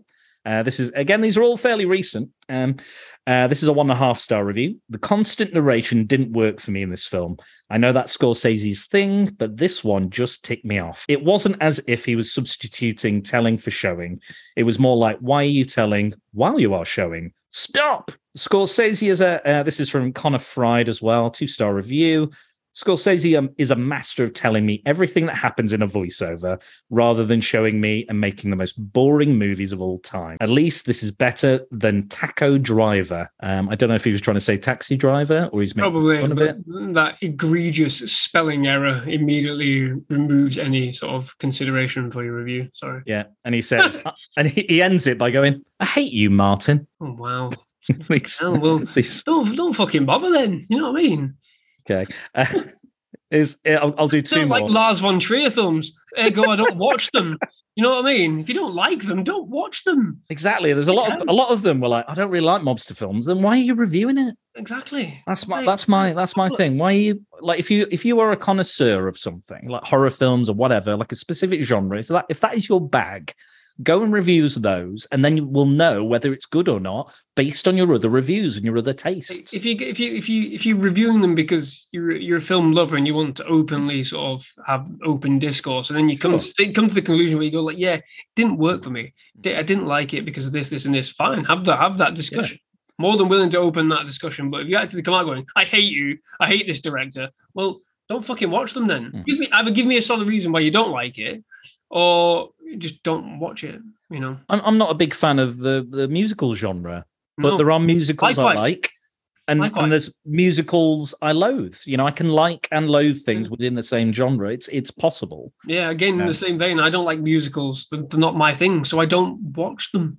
And I wouldn't presume to watch them to give an opinion on them because I don't like them. So I won't go into them and go, well, I don't fucking like this because of this, this, and this. You know, I know I'm not going to like it because I can't get invested in them. You know, that's my thing. Whenever I watch one, I go, it's not me. I struggle to get involved in what's happening because they're just singing at me. It's the same when like religious people pick at movies and stuff, and they go, "Oh, like recently there was a Muslim film that recently from Muslim directors, Muslim creators, and it was a story about Muhammad's daughter, and they depict Muhammad in it, and people at Cineworld cancelled it; they wouldn't show it because there was protests and stuff. But it was like, but did you see the film? Oh, no, I wouldn't see the film. Well, how do you fucking know what it's in or how it's done or how it's presented? Yeah, what's the context? If Muslim people are cancelling other Muslims, fucking hell. Like, there's no Muslim films in the cinema ever. That was just one that made it to the cinema and it was destroyed, unfortunately, by very conservative Muslim people, unfortunately. And I much the same way that Passion of the Christ was targeted. There you go. Exactly. Yeah. It's the same. It's the same story, isn't it? And that's always. And they go, oh well, you know. And it's the same with the fucking like lesbian kissing Buzz Lightyear and stuff, which is barely even a peck. I'm still not seeing that. But, I heard sort of the rigmarole around that is it's negligible. It's not even a thing. They're not like gay or anything like that. It's literally just like they're in a couple. Yeah. They're lesbians. Peck Oh, on the cheek, hi honey. you know. Hi honey. That's it. Yeah. That's literally it. Not even anything. Jesus Christ. And people are going uproar and they're like, oh, I'll never watch it. I'll never see it. Well, why don't you fucking watch it and then make an assessment? I can't stand people that are like, they just hear something from somebody else and just be like, oh, that's my opinion now. It has to be my opinion. Yeah, yeah. And Can't stand that. It was a very good thing that I saw. I mean, we'll come off on a bit of tangent here, but it kind of fits. So there was a tweet from somebody called Logan Paul. Don't have the fuck. Yeah, he's a YouTube UFC fighter now. Right, okay. He's joined the WWE as well. I don't know why I know this much about him. Everything I've learned about him, it was against my will. All right. Well, he made like a couple of tweets about the new film Nope from Jordan Peele. I haven't seen the film yet. I don't know much about it. Obviously, at the time of recording, I don't think it's even out here in the UK yet. I don't think so. But yeah, it was just like opinions like that he'd made about the film. Fair enough, fairly justified. If it didn't work for you, it didn't work for you. Fair enough. But then there was somebody reply underneath going, "Well, this Logan Paul said it's shit, so I'm not going to watch it." Make your own fucking opinion up. Fucking hell. Like, when I see reviews for films, whether I'm meant to see them or not, you know, if I stumble across a review and I go, oh, it's given a bad review, it's not going to stop me from going and watching the film if I really want to watch it. If the reviews are generally very well, you know, bad across the board, then I might rethink purely based on finances. I'll go, okay, well, I can save the money and wait until it comes on Netflix or Disney Plus. Sure. You know, like with Jurassic World at the minute, we haven't gone and watched the recent Jurassic World because the reviews haven't been great for it. They haven't been too good. So made the conscious decision, let's not bother. Let's wait for it to come on wherever it's going to go. But make those decent judgment calls. Don't just go, oh, he said it's shit, so it clearly is. How do you know? This is where the toxicity comes in. Yeah, exactly. So, it's a fanaticism, isn't it? Like, if you look at something like The Boys at the moment, like that's like there's like fucking people hilarious. It's hilarious. It's a brilliant cutting satire. It's got everything I want in it. It's RoboCop. It's violent. It's got the political satire, but it's superheroes as well, and it's a parody of the superhero genre. It's a big fucking melting pot of all the shit I love. And that's why I love that show, and we'll fucking defend it to the hilt. And it's better than the comic, I will say that. And I've read the comic quite at least 3 volumes of the comic I've read. So and that's very rare, I would say that about a adaptation, but I actually think it is a lot better. But yeah, you having your own opinions and just like, but I don't want people like when people listen to me, I don't want them to go, oh well, Dan didn't like it, so I won't watch it. Likewise. I'd rather you come and say, well, actually, I did like it, and then I can go, all right, then let's talk about it. Exactly, like I've done today. I've not gone, Andy, you are right. This is the greatest film ever made. You know, I've gone, it's all right. It's pretty good. It's great. It is a very good film. Yeah. Is it my favorite film ever? Conversely, you said it's not for you. It's not the best film ever made. Yeah, I'm not going to turn around and go, well, it fucking is, you dickhead. Am I? Go with you. The whole point of my podcast is to get people watching stuff they probably wouldn't normally watch or haven't heard of, or, you know, go out, form your own opinions, do your own thing. Yeah, and then come back and have a good conversation about it. Absolutely. Yeah. Start your own channel if you want to do that as well, like do something else, or you know, YouTube or podcasting. More of those opinions in the, you know, of from every walk of life, whoever you are, whatever you do, you know, whoever you're into, skin color, creed, religion, whatever. Just go and, you know, do stuff. Form your own opinions. Make discussions. Have the discussions. Have the talks. Have the difficult conversations. Have the hard ones. And tackle some. Like I've tackled some difficult films, or some interesting films, or some controversial films, or you know, and a lot of problematic stuff as well. But that's fascinating to me because we can see, you know, again, how far we've come. But going back to these lovely Letterboxd reviews, I've got. 3 more very quick, and then we'll get onto the listener comments. So Olivia Simpson, another 2-star review from last year. Any other movie night pick? You could make a drinking game out of the movie. Take a shot every time they say the F word. Down a drink every time they say busting my balls, and you'll need a new liver in 20 minutes into the movie. At least the soundtrack is bomb as fuck. That's such a weird fucking review. I'm not really sure what she's getting at. Like, Take any other movie night film. We're not supposed to make a drinking game out of this, or we are supposed to make a drinking game out of this? Did you enjoy the drinking game? No. What did you do the drinking game? Well, I don't get it. I was telling Andy as well just before we started that most of these bad reviews, it's one joke. It's like Goodfellas, more like bad fellas. Okay, now. Like I scrolled through at least 50 of those. Jesus Christ. And those I didn't include, and I've cut out quite a few of these as well. I've not done them all, but I've done most of them. Last 2-star review from Karis Savak. Jersey boys with guns and cocaine. What? It's nowhere near. What? All right. Okay. All right, Karis. So this is the most offensive of the reviews I found. So are you ready? Go on then. You're ready. So this is from The Bad Take Lawyer. So this is a particularly bad take. And this is a 2-star review. I cannot stress how much I hate Italians. What? Is that it? Yeah. Oh my fucking Lord. So bit racist he was. You need filters on some of these reviews, don't you? Like to filter out just the nonsense dog shit. Well, I'll remember next time. I'll be like, I've quite enjoyed looking through them and just finding. It's funny, isn't it? Like it's a blast. They're not like critical representations, are they? They're really just like, yeah. It's like I'm not a critic myself. I don't presume to call myself a critic, but I like to think that I think about what I'm going to say before I fucking say it, unless I'm really angry about a film. And then it just becomes a waffling mess like some of those reviews there. The rage. Yeah, the rage virus. Out. Yeah. The rage virus. Okay, so let's get on to some actual people we care about and people treasure good their opinions. Yes, absolutely. Good opinions, regardless. So our fellow YouTubers and podcasters and listeners. So Max Byrne at Maxi Byrne says, it's a masterpiece of a film. Holds up brilliantly. If you don't like it, I'll be advising you to go get your fucking shine box. And so you should. I did like it. I did like it. Is it a masterpiece? Probably not. That's quite a strong opinion, but I think it's excellent. I think it's really, really good, but not perfect. It's a masterpiece for me, Max. It's a masterpiece for me. There you go. You and Andy are in the same vein. So John Hammond, so that's at John Hammond 73, says, hands up, never seen it. So you weren't alone, John. I had never seen it, but now I've popped my Goodfellas cherry. Yeah.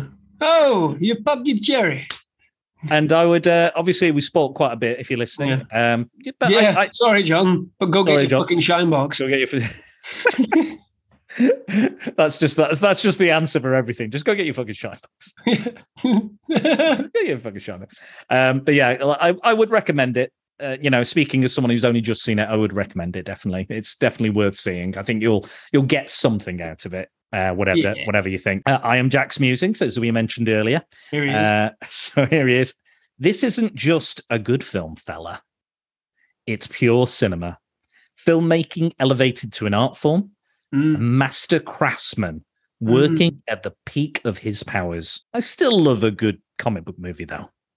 Yeah, of course. You can't watch this film sort of like on a fun Friday night, can you? It's not a fun Friday night film. No. I watched when I did this little rewatch. It was late on a Thursday night. Once I'd finished, doing other bits and pieces, just like, oh, I'll put it on. It's nice and chill, even though it is hyper violent and all that. It's You can see where you want spectacle. Yeah, you're gonna go for a comic book movie, aren't you? But if you want something that's like this, a bit of quality writing and whatever, this is it. It's always good to get out of your comfort zone as well. So if you're not necessarily into mob movies, but you're open to it, you're not like, I hate mob movies, but I'm going to watch this mob movie and I'm going to hate it. As long as you go in with an open mind, you can enjoy whatever. I would say Goodfellas is probably the most accessible mob movie of all of them, I think. Yeah. Purely because it does guide your hand. It takes you into this world. Like we said before, obviously Scarface is all guns and guns blazing and chains. But yeah, it's just the 80s excess, isn't it? Yeah, it's exactly. Just like, the excess. Yeah. Whereas this is well thought out, it's real for a start, isn't it? It's based on real events. So there you go.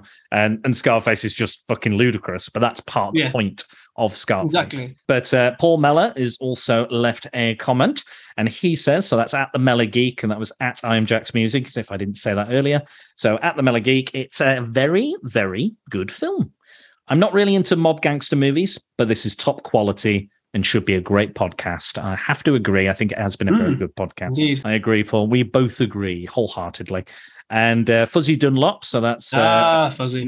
You know Fuzzy over on YouTube. So he's on Instagram at Fuzzy Dunlop _1. Perennial top 3 movie for me. Seen it dozens of times. Honestly, nothing I dislike about it. And for me, Scorsese's best work, arguably. Yep. Big fan of mob flicks, personally, and not many rival this for me. Great movie. And he's got a clapping hand emoji and a little perfect kind of, I don't know what you call that, a little the OK symbol. The OK symbol, yeah. I guess that's what it is, isn't it? I guess, or a very, like a really bad hand job or something. I don't know what that is. That gesture the Italians do. Hey, oh. Yeah, I should have done that. I should have done the chef's kiss. Yeah. Yeah. But motherfucker. I will say one of the reviews I remember without having to read it is I waited this whole film to hear them say gabagool, and they didn't. Which made me laugh. That made me laugh. Some of them are funny. Some of them are funny. Some of them are just shit. But Andy, before we finish, is there anything else you want to say about Goodfellas? Because I've got one more thing to do after that, and then we will end. I just think this is a film that will traverse my entire lifetime. I think it's one of those films that whenever I'm feeling a bit sort of bored, I'll go, you know what? I fancy watching Tommy lose his shit. I fancy, because it is those moments. I come into it looking for those moments, and then I get enveloped in the rest of the film. And with each sort of viewing, it's not that I discover something else, but it's something I enjoy a different part of the film with each sort of viewing. So I'll change my sort of reaction to something. I'll go, oh, fucking hell, I really enjoyed watching that this time. And I'll rewind it and I'll play it again. And it can be some of the most small, mundane scenes that I play back, and I look back and go, fucking hell, it's so well done. Like the coffee pot scene after they've killed Stax in Stax's apartment, Samuel Jackson. Just those little flecks of brilliant character work. What the fuck are you looking at? Make that coffee to go, and he tries to walk out with a coffee pot. What the fuck are you doing? Put the coffee pot down. It just tickles me. Like just those little moments. And I think that's why I love this film so much, because you do have that immense sort of brilliant character work. You've got the brilliant scenes, the violent scenes, you've got the sweeping shots, and then you'll have these really small moments of character. You have these really small moments of reactions, people doing something the way they look, like you said when Paul Sorvino fucking slaps Ray Liotta.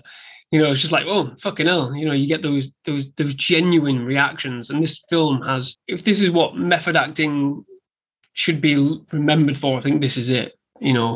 It's perfect on so many different levels for me that it's hard to sort of maintain a consistent thought process, because I just think of something else that really makes me laugh or go, fucking hell, it's brilliant, or shocks me even more.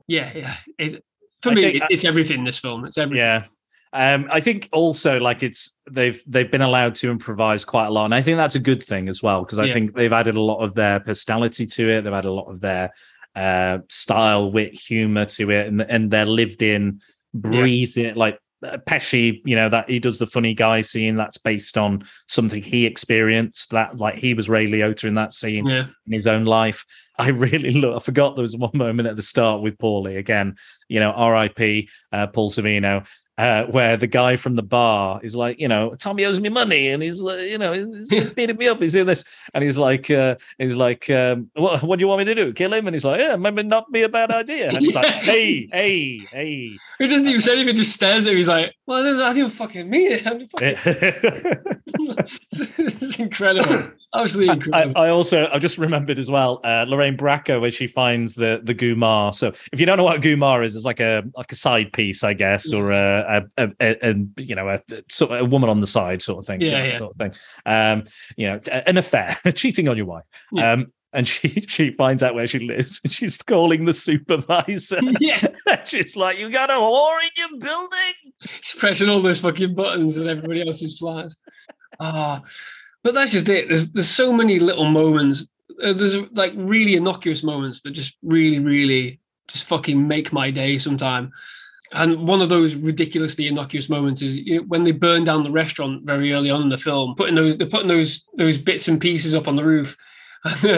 Henry's doing one, and you just hear Tommy in the background go, "You're like you're decorating a fucking Christmas tree, you fucking prick. You don't know what you're doing." It's a nothing moment, but fuck me if it doesn't make me laugh every time I hear that line. I don't know why. It's because it's so like, you look like you're decorating a fucking Christmas tree, you fucking prick. You don't know what you're fucking doing. Like, it's perfect. And that's probably just come from nowhere. Yeah. He's probably just said it off camera, trying to put him off. And it's brilliant. It's fucking perfect. I love it. I like it when they're in the car afterwards and it's just slowly slowly burning up, and they're like, and they start getting into it, and they're like talking about that's it. He's trying to get him to date this other girl, isn't he? So he can. I'm trying to bang this fucking broad. You're gonna help me? You're gonna help me bang this broad?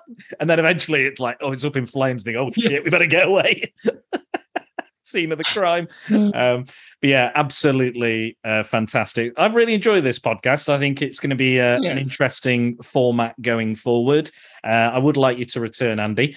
So obviously it's a bit. Would you? Would you? Right, okay then.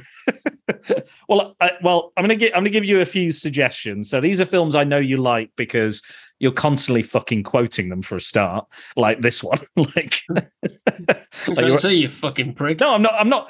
I'm not complaining. I'm just saying. You know, you do quote them a lot, but that shows me that you enjoy it, you love it, and you know. You want people to see it. So it might piss you off that I've not seen some of these. So I'm going to list a few here for you.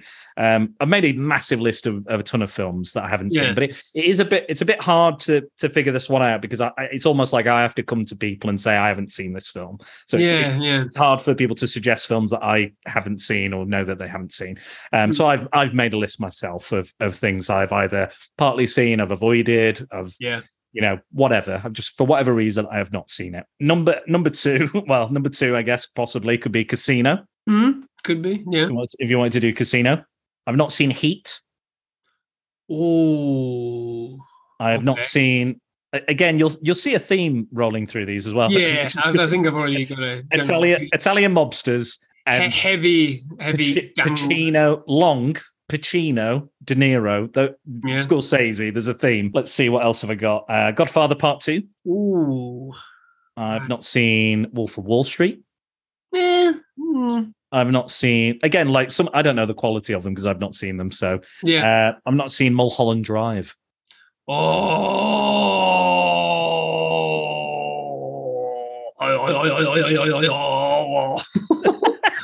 I went into some sort of Mongol. That reaction. Well, that reaction alone, I think that might be our next one then. Kingdom of Heaven, The Great Escape. Kingdom of Heaven. Now the director's cut. You have to watch the director's cut, not the fucking theatrical release. Yeah, I've heard. Oh, Kingdom of Heaven. What was the next one? The Great Escape. Ben-Hur. Original Ben-Hur. Yeah, original Ben-Hur. Yeah. Okay. Yeah. Spartacus. I know you're a fan of that. The Patriot. Oh, the one with Mel Gibson. Yeah.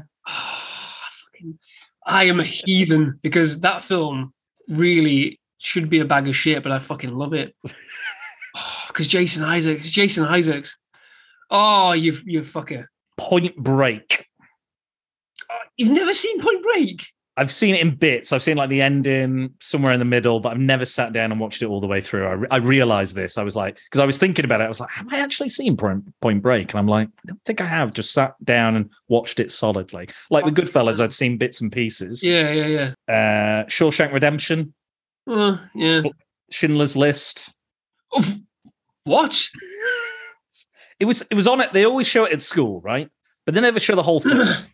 But it was always they show you. Yeah. They show you the non-violent bits or the non-sexy bits, and it would just be like, and non-sexy bits. You know what? Like a Oh, nipple. yeah, okay, yeah. Nipple. All right. I'm not saying. I'm not saying it's. I'm turned on by that. What Schindler's List have you been watching, man? Fucking hell. Schindler's List of prostitutes. What else? Braveheart, Gladiator, There Will Be Blood. Oh. Deliverance, Close Encounters of the Third Kind. Yeah. The Irishman. Yeah. Wall Street. Yeah. Yeah, there's a few more. There's a few more on there. Like again, if they're award winning, they're long. There's like that's just kind of to cherry pick for you if you want to do one of them. Yeah. But again, if people want to ask me, I've got suggestions. I might send the list out if people want to have a look at the list I've made. There might be a couple that I've duplicated by mistake, but usually if they're big box office and they're like dramatic or melodramatic, it's usually things like that. Or if it's based on a true story, often musicals, romance stuff, Oscar bait as well. There's kind of stuff in there as well. I tend to avoid that sort of stuff as well. But I've got a good mix of stuff, whole bunch of things. Hundreds and hundreds I've made a list of the other day. Shit. There's loads. Like I can't go through them all now, but that's just I've cherry picked those just for you, just to give you a taste and to shock you and to anger you to the ones I've not seen. I think on balance, there'll be 3 that I think we should probably have a look at. Sure. Which ones? I think top of the list has to be Schindler's List for me. Okay. Because that film broke me when I saw it. Fucking hell. Okay. Broke me. Okay. Again, I watched it around about the same time that I first watched Goodfellas.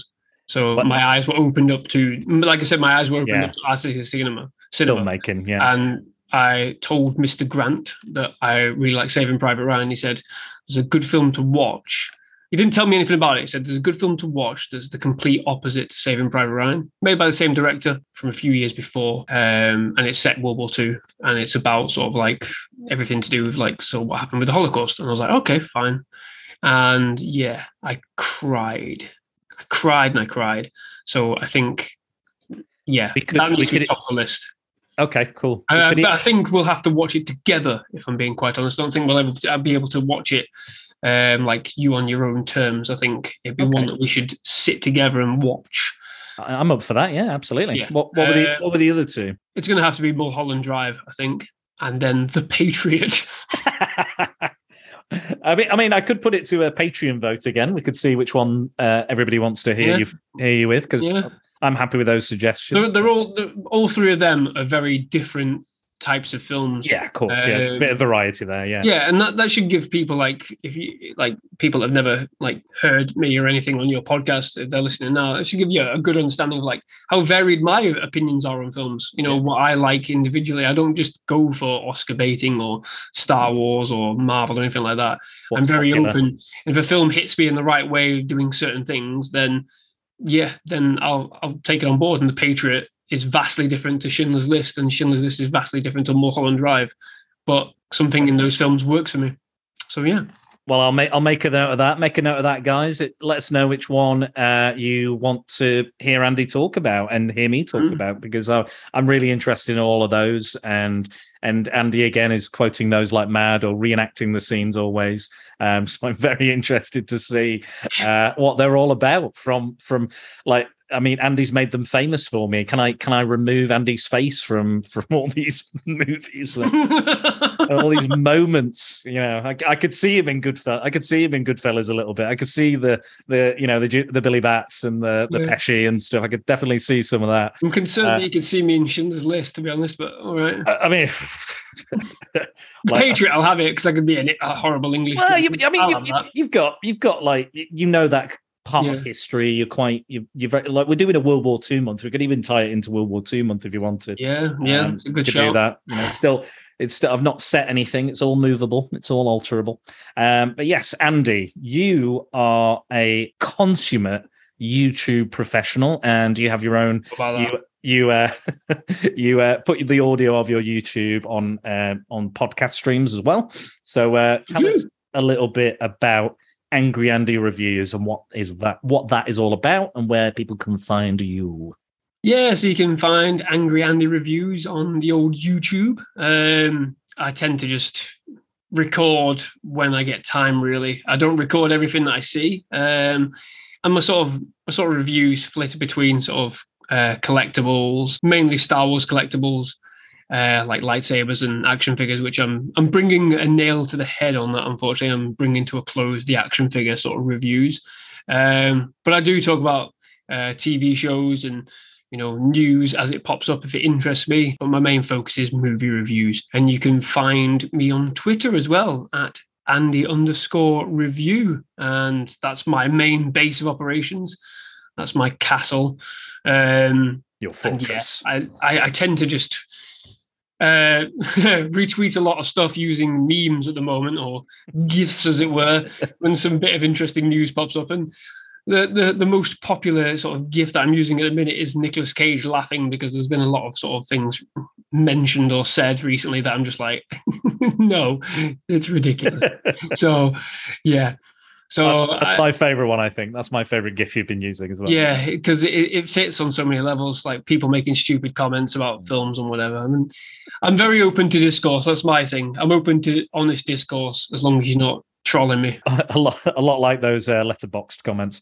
Yeah, but yeah, I'll put all the links in the show notes so people can find you as well. Bless you. So you can find me at Secret Balls on Facebook. It's at Dan_Balls on Twitter, at Spider Dan Secret Balls on Instagram. Review, like, share, comment, subscribe, etc. Don't forget to use the hashtag Prepare for Prattle when you interact with us. If you want to join the Prattalion and to be briefed in full on the Secret Balls, swing over to Prattle World at www.spiderdanandthesecretballs.com. And I'd like to thank my patrons on Patreon. I am Jack's Musings, Paul Meller, Max Byrne, Scott Hodgson, Mike Burton, Angry Andy Reviews, and Tonya Todd has just joined the Patreon. So thank you very much, Tonya. The army is growing. It's growing larger, more powerful. It was weirdly convenient because she was desperate for this vampire episode, and I just popped it on last night, and she's like, "Oh my god, I've done that right at the best possible time." So yeah, and she said she was really enjoying it, really digging it. And Mike was already listening to it as well. But for everybody else, that will come out in a couple of weeks. And then this will come out a couple of weeks after that. But it's been a really excellent podcast. And I'm looking forward to seeing those other films as well and seeing where we go. And it's nice. It's nice to do it's kind of like The Secret Defenders, but we flipped it a little bit. So it's more popular stuff. Yeah. It's you experiencing a strange new world. It is, yeah. So even I'm open to experiencing new things, like everyone should be. And then the discourse that comes after. But yes, this has been great, Andy. Thank you so much. I'm so glad you introduced me to Goodfellas. Good. Now go get your fucking shine box.